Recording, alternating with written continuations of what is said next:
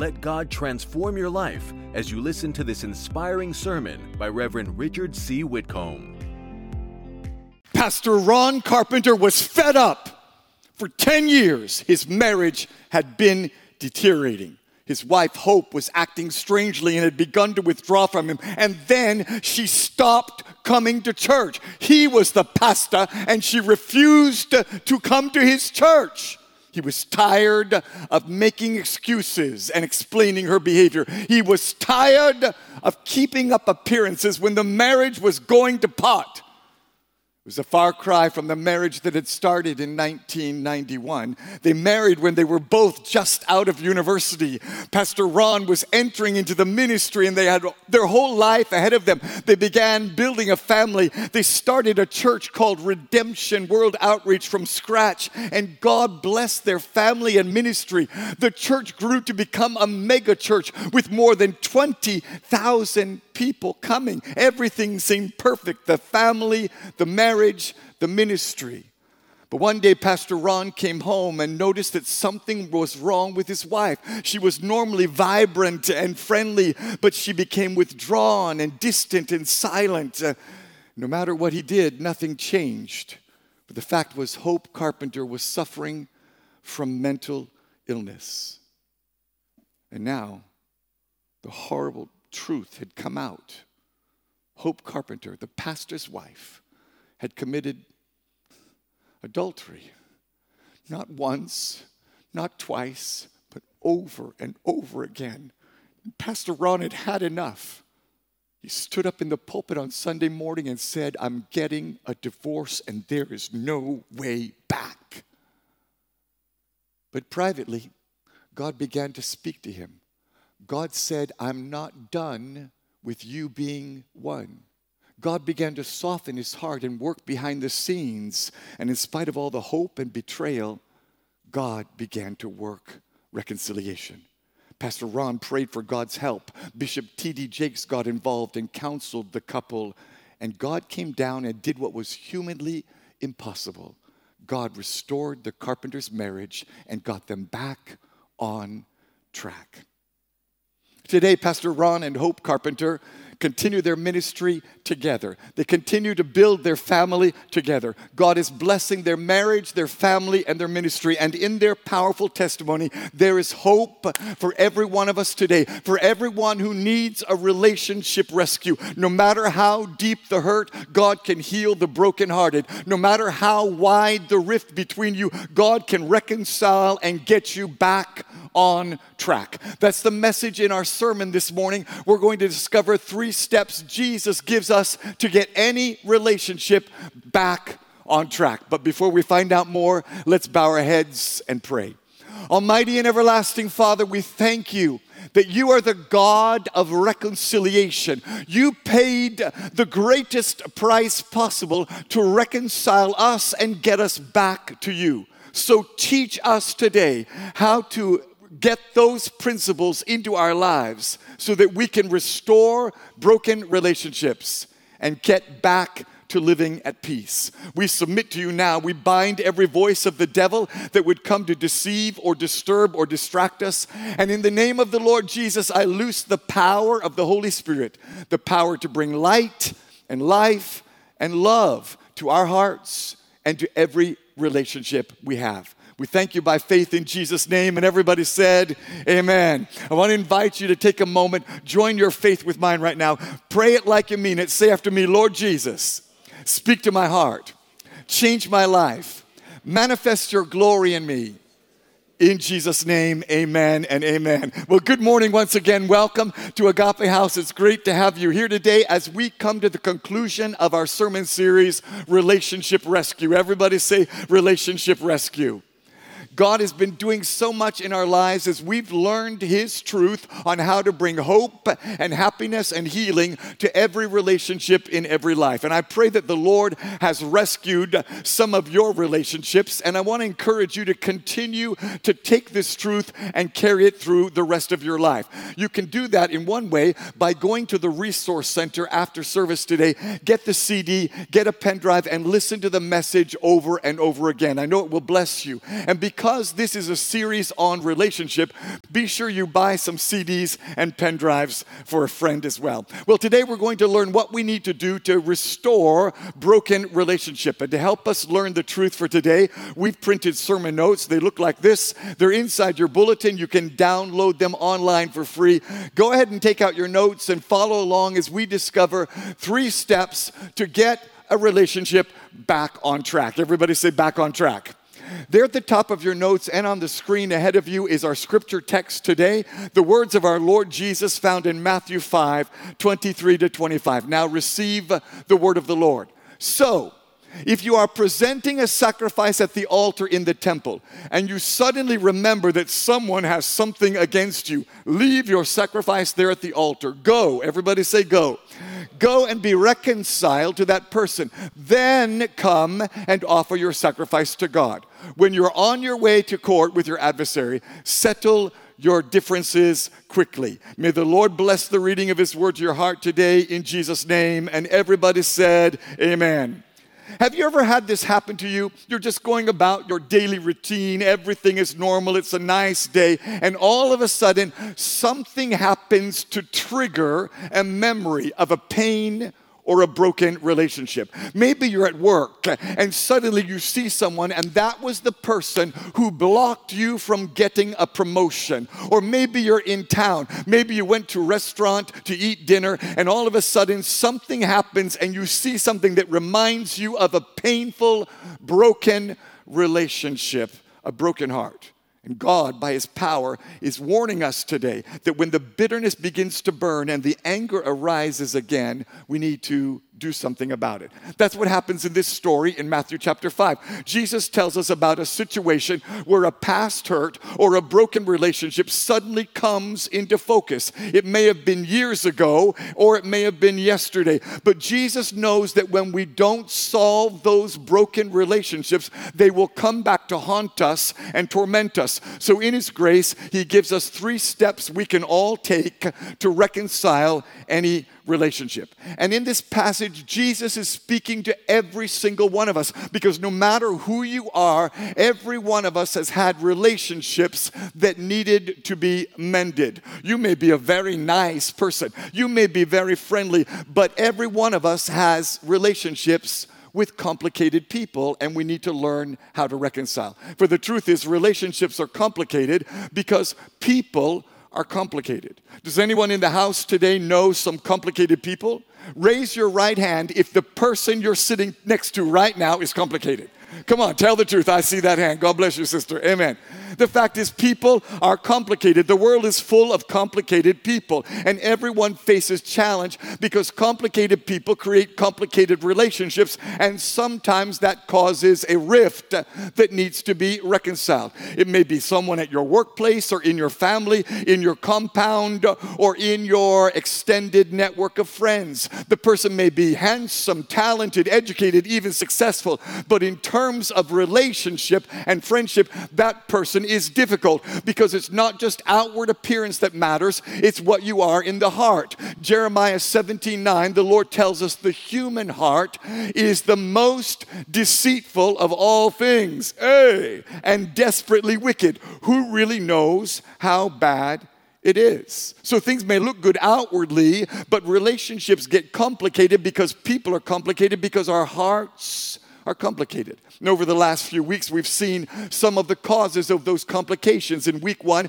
we discovered the initial problems in human relationship that came from fear and doubt and comparison. In week 2, we looked at the internal emotions that we all have that need to be controlled in order to connect with people. And last week, we talked about different communication styles and how that can complicate relationships. Because relationships are complicated because people are complicated. In fact, you would have to leave this world in order to get away from difficult people and difficult relationships. Paul says in 1 Corinthians 5:10, you would have to leave this world to get away from all the people who sin sexually or who are greedy or cheat each other or who worship idols.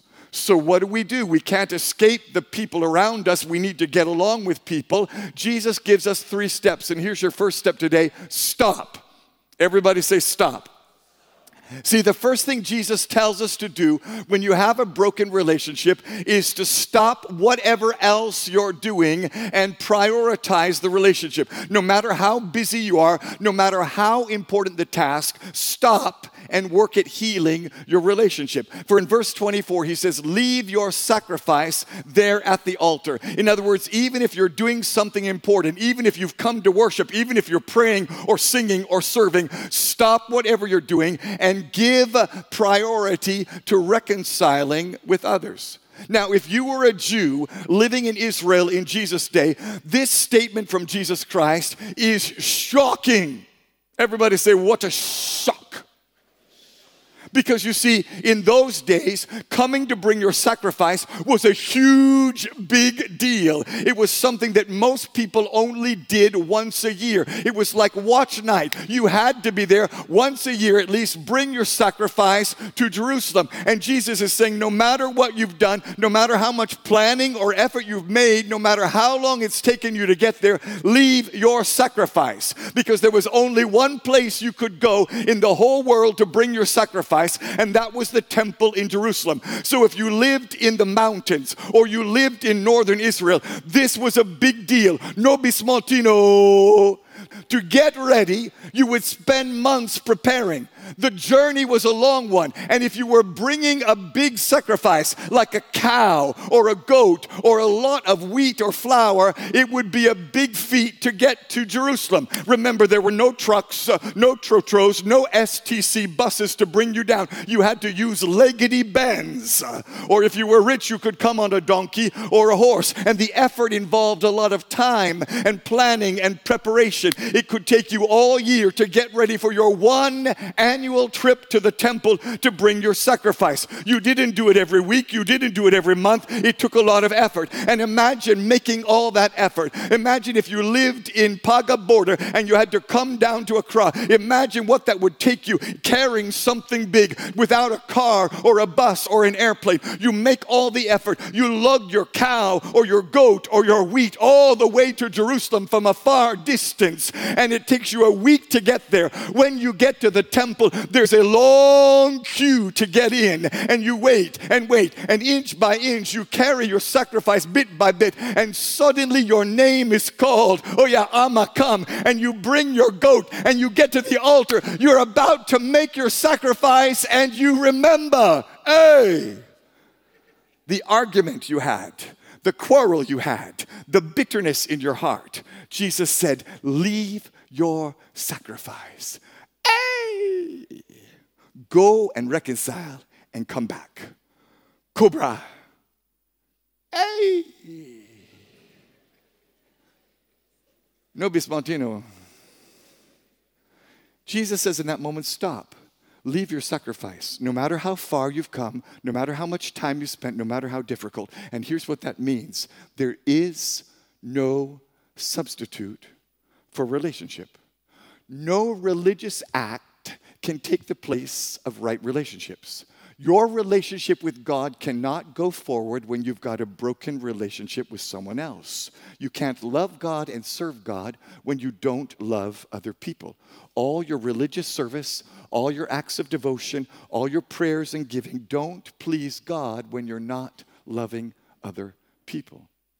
For the Bible tells us in 1 John 4, dear friends, let us continue to love one another, for love comes from God. Anyone who loves is a child of God and knows God, but anyone who does not love does not know God, for God is love. So the evidence of your relationship with God is not your worship and your prayer, but your love for others. Relationship trumps religion.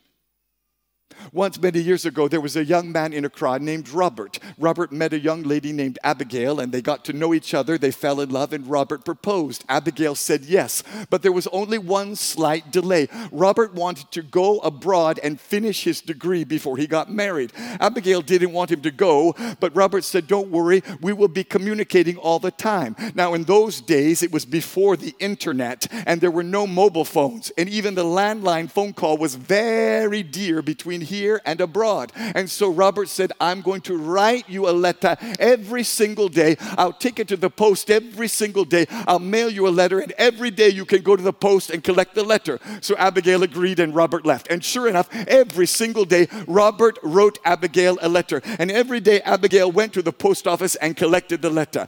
But then gradually, as time went by, Abigail's letters in return became less and less frequent until finally they stopped altogether. Then one day, Robert got a letter that gave him the shock of his life. Abigail wrote and said she wanted to break up with him. She had met another man named Stephen, and she wanted to marry him. Robert couldn't understand what had gone wrong. He was shocked. He was heartbroken. He didn't know what to do. So he asked his family and friends, go and investigate. Find out what is happening. And when they did, they discovered that sure enough, Abigail had met another man named Stephen, and they wanted to marry. But how did this happen? Robert asked. I wrote her a letter every day. Well, the truth was, every day Abigail went to the post office to collect Robert's letter. And it was at the post office she met the man behind the counter. His name was Stephen. And every day Stephen would smile at Abigail and chat with her before he handed her Robert's letter. And as time went by, forget the letter, here's a flesh and blood man in front of me, she went for Stephen. Robert gave her lip service, but Stephen gave her his presence. Tell your neighbor there's no substitute for relationship. See, that's why 1 John 4 continues. If someone says, I love God, but hates a fellow believer, that person is a liar. Tell your neighbor, no, don't do that, okay. For if we don't love people we can see, how can we love God whom we cannot see? And he has given us this command. Those who love God must also love their fellow believers. Above all else, love. And love requires relationship. There is no substitute for relationship. It's no wonder that some marriages today are struggling. You live completely different lives. You work in different cities. You travel at different times. You have a marriage license, but no true relationship. You're sharing space, but you're not sharing life. And even when you're home, you spend more time on your phone than you do talking to your spouse. I'm talking to somebody today. Amen. It's no wonder some children are growing up unruly, undisciplined, and rebellious. The dad is in Dubai, the mom is in Mumbai, and we are raising a generation of virtual orphans. Sending money from abroad does not replace your presence in home. Sending gifts from abroad does not replace conversation. Get off your phone and talk to your family. Do you know why your son is acting up and misbehaving? He's acting up and misbehaving because he's desperate for your attention. When he's quiet and calm and well-behaved, you ignore him. But he knows that if he starts to shout and scream and hit his sister, you will give him your attention. He would rather you yell at him than you ignore him.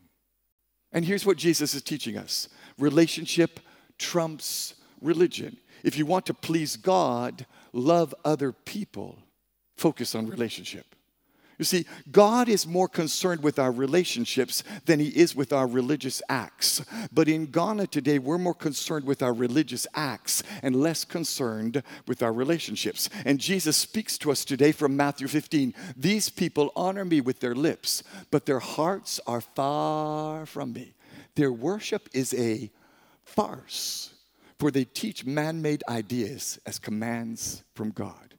And we need to stop giving God what he doesn't want and start giving God what he does want.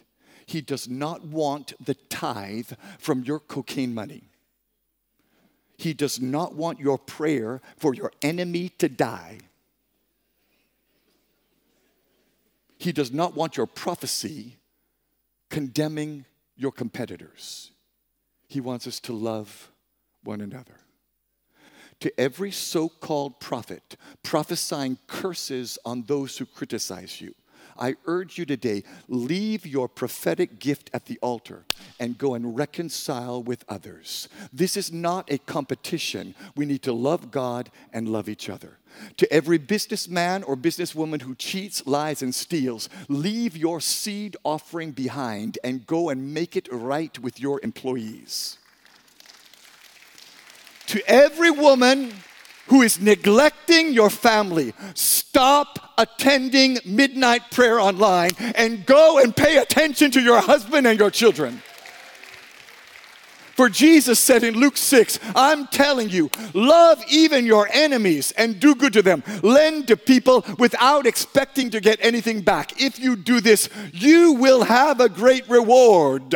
God will bless you for loving other people. You will be children of the Most High God. You can pray from now till next year. If you don't love people, you won't be blessed. Because God is good even to the people who are full of sin and not thankful. Give love and mercy the same as your Father gives love and mercy. So here's your first action point today. Stop. Ask yourself, are relationships a priority in my life? Am I devoted to loving others? Turn your notes over to page 2, and that brings us to our second step today. Go. Everybody shout, go. First, Jesus tells us to stop acting religious and start prioritizing relationships. And then he says this in verse 24, go and be reconciled to that person. In other words, when you make loving God and loving others a priority, you will do whatever you can to live at peace with other people. That's why the Bible says in Hebrews 12, make every effort. Somebody say, make every effort. Make every effort to live in peace with everyone and to be holy. Without holiness, no one will see the Lord. See to it that no one falls short of the grace of God and that no bitter root grows up to cause trouble and defile many. And to make every effort means you will stop at nothing. You will go to any distance. You will write any letter, make any phone call, travel any distance. No matter the time that is passed, no matter the hurt or offense, you will do whatever it takes to live at peace with everyone. And notice that the scripture in Hebrews continues and said, we must guard against bitterness, not just in our own hearts, but guard against bitterness coming up in other people's hearts. In other words, it's our duty as Christians to stand against bitterness in us and in others. And that means we must guard against giving offense. We must guard against causing other people to be bitter at us because of the way we behaved. So ask yourself today, have I done anything that is making someone else bitter? Is there anything I've done to hurt that I've not healed? See, before you try fixing a relationship, you've got to examine yourself. What part did I play in this broken relationship? Does anyone have a cause or reason to be angry with me? That's what Jesus teaches in Luke 6. And why worry about a speck in your friend's eye when you have a log in your own? How can you think of saying, friend, let me help you get rid of that speck in your eye when you can't see past the log in your own eye? Hypocrite. First, get rid of the log in your own eye. Then you will see well enough to deal with the speck in your friend's eye. Examine yourself. Deal with your sin. Get rid of your wrong, for there's no substitute for repentance. Your dad may have wronged you, but first ask yourself, did I also commit wrong? Did I disrespect him? Did I disobey him? Did I dishonor him? Your husband may have insulted you, but ask yourself, have I also insulted him, dishonored him? Deal with your sin, take out the log. Your best friend may have turned her back on you, but ask yourself, did I do something? Did I gossip? Did I slander? Take the log out of your own eye. Because before you can fix the relationship, you have to fix yourself. You've got to accept your responsibility and the role you played. And there is no substitute for going to the offended party and apologizing openly. There's no substitute for open confession. See, oftentimes when we know that we were partly wrong, we couch it in terms, say, I was joking. No, you weren't. I didn't mean, yes, you did. And we try to defend ourselves and make excuses, but what we need to do is go and look the person in the eye and say, I was wrong. For Proverbs 28:13 says, people who conceal their sins will not prosper, but if they confess and turn from them, they will receive mercy. So here's the truth you need to pack up and take home with you. The cost of concealment is always greater than the cost of confession. If you will confess your sin, confess your wrongdoing, confess the part you played in the broken relationship, you will bring God's blessing. But when you refuse to confess, you give the devil a foothold. And when you do that, here's the danger. It begins to build in your life. A little wound, a little bitterness, a little anger, a little guilt add up. And before you know it, they've taken over your life and consumed you. That's the lesson we can learn from the true story of a man from the U.S. named Charles Roberts. On October 2nd, 2006, Charles Roberts walked into an Amish schoolhouse in Pennsylvania, USA. He was armed with 3 guns and a heart full of bitterness. After releasing the teachers and most of the students, he held 15 young girls captive. He tied their legs with ropes and threatened to shoot them. And when the police came, he shot some of the girls and killed 3 of them before he shot and killed himself. What could have led Charles Roberts to such a horrible act? Outwardly, he appeared normal in the community. He had a wife, he had a job, he seemed normal, but there was something lurking inside. For you see, Charles had a secret hatred for something that happened to him long ago. And before he died, he wrote a letter to his wife and said, I am seeking revenge for something that happened to me 20 years ago. When I was a child, when I was hurt, I've never gotten over it, and I've come to get revenge. I hate God, I hate people, I hate myself. And he took the lives of 3 innocent schoolgirls. And the tragedy of the Amish schoolhouse shooting is a vivid true life example of what happens when we don't deal with how we feel, when we don't get rid of the bitterness, because bitterness and hurt and guilt and wrongdoing in your heart will take over and destroy you.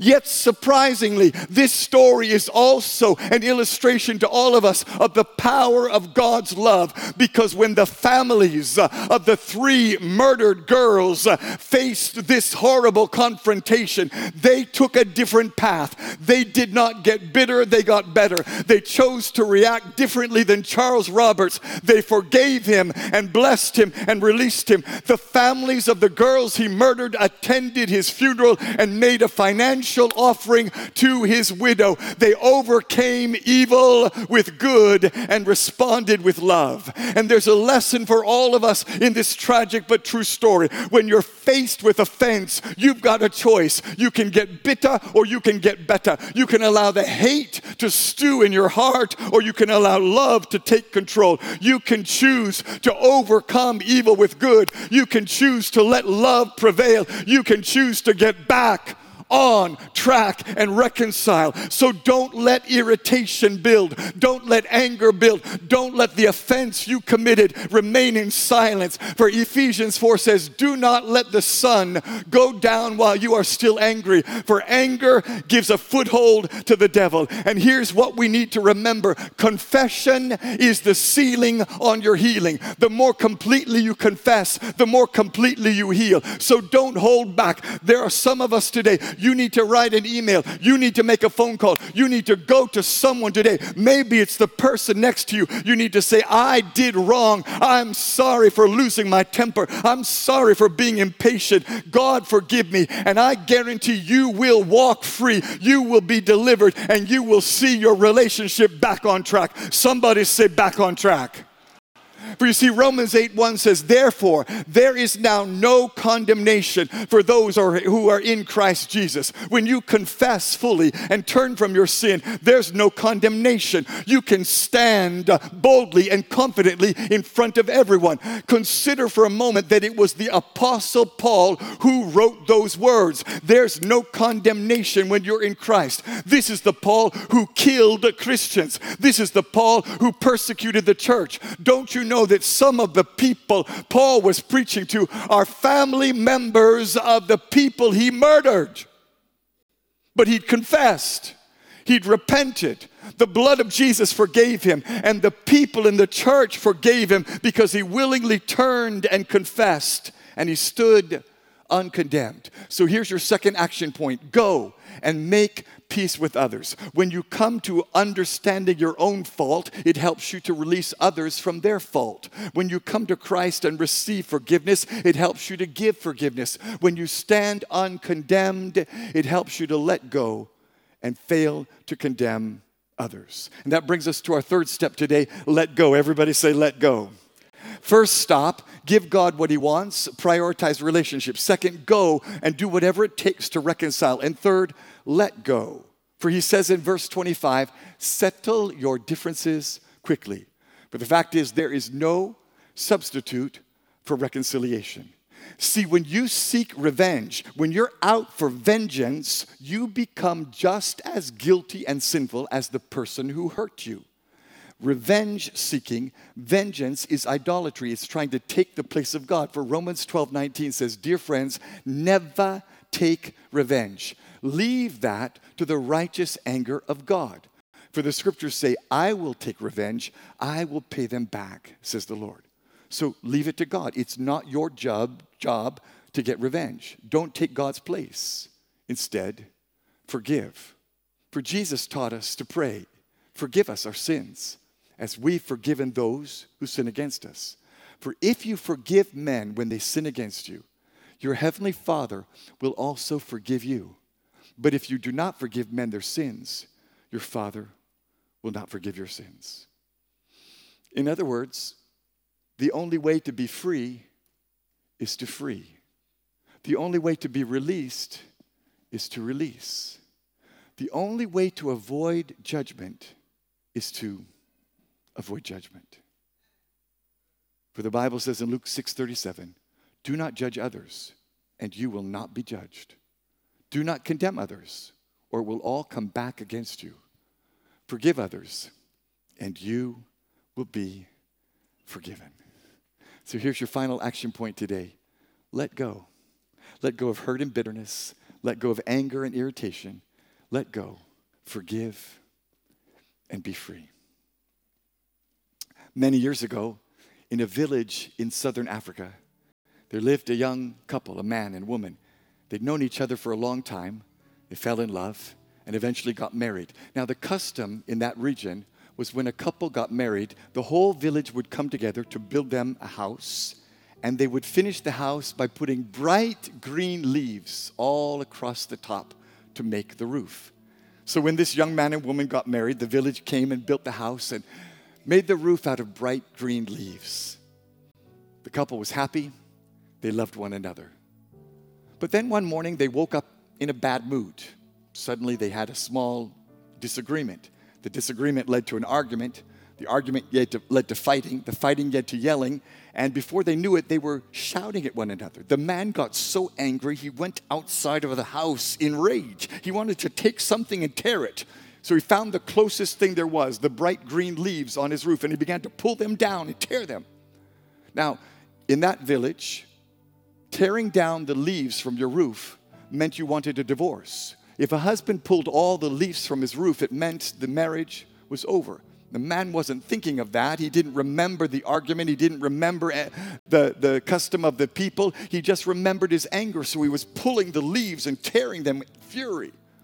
The wife came out from the house and saw what he was doing, and suddenly she didn't want a divorce. She didn't want to be angry with her husband. She didn't want to quarrel.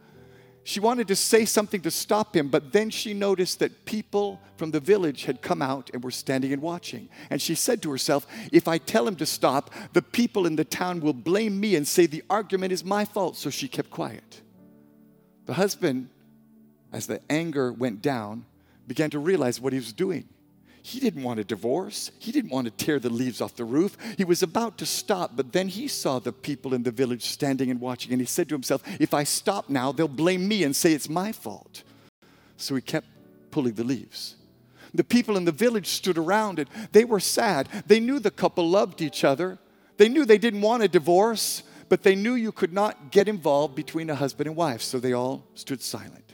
So the wife stood and watched. The husband pulled the leaves, and the villagers kept quiet. It seemed hopeless. Soon the last leaf would come down and the marriage would be over. But then the wife spoke up. That's enough, dear, she said. You've got all the leaves that need to be washed. You can leave the rest up there. Let's gather these and take them to the river. The husband looked surprised. He didn't understand. And as we all know, you have to tell a man something twice. So she said it again. I said, dear, that's enough. Those are the only leaves that are dirty. Let's gather them in a basket and take them to the river and wash them. and leave the rest. And without waiting to see what her husband did, she began to put the leaves in a basket. And then all of a sudden, he got it. He smiled, and he joined her in gathering the leaves. And then they carried the basket, and they held hands and took the leaves to the river. They washed them and laid them out on the shore to dry. Then they went for a swim.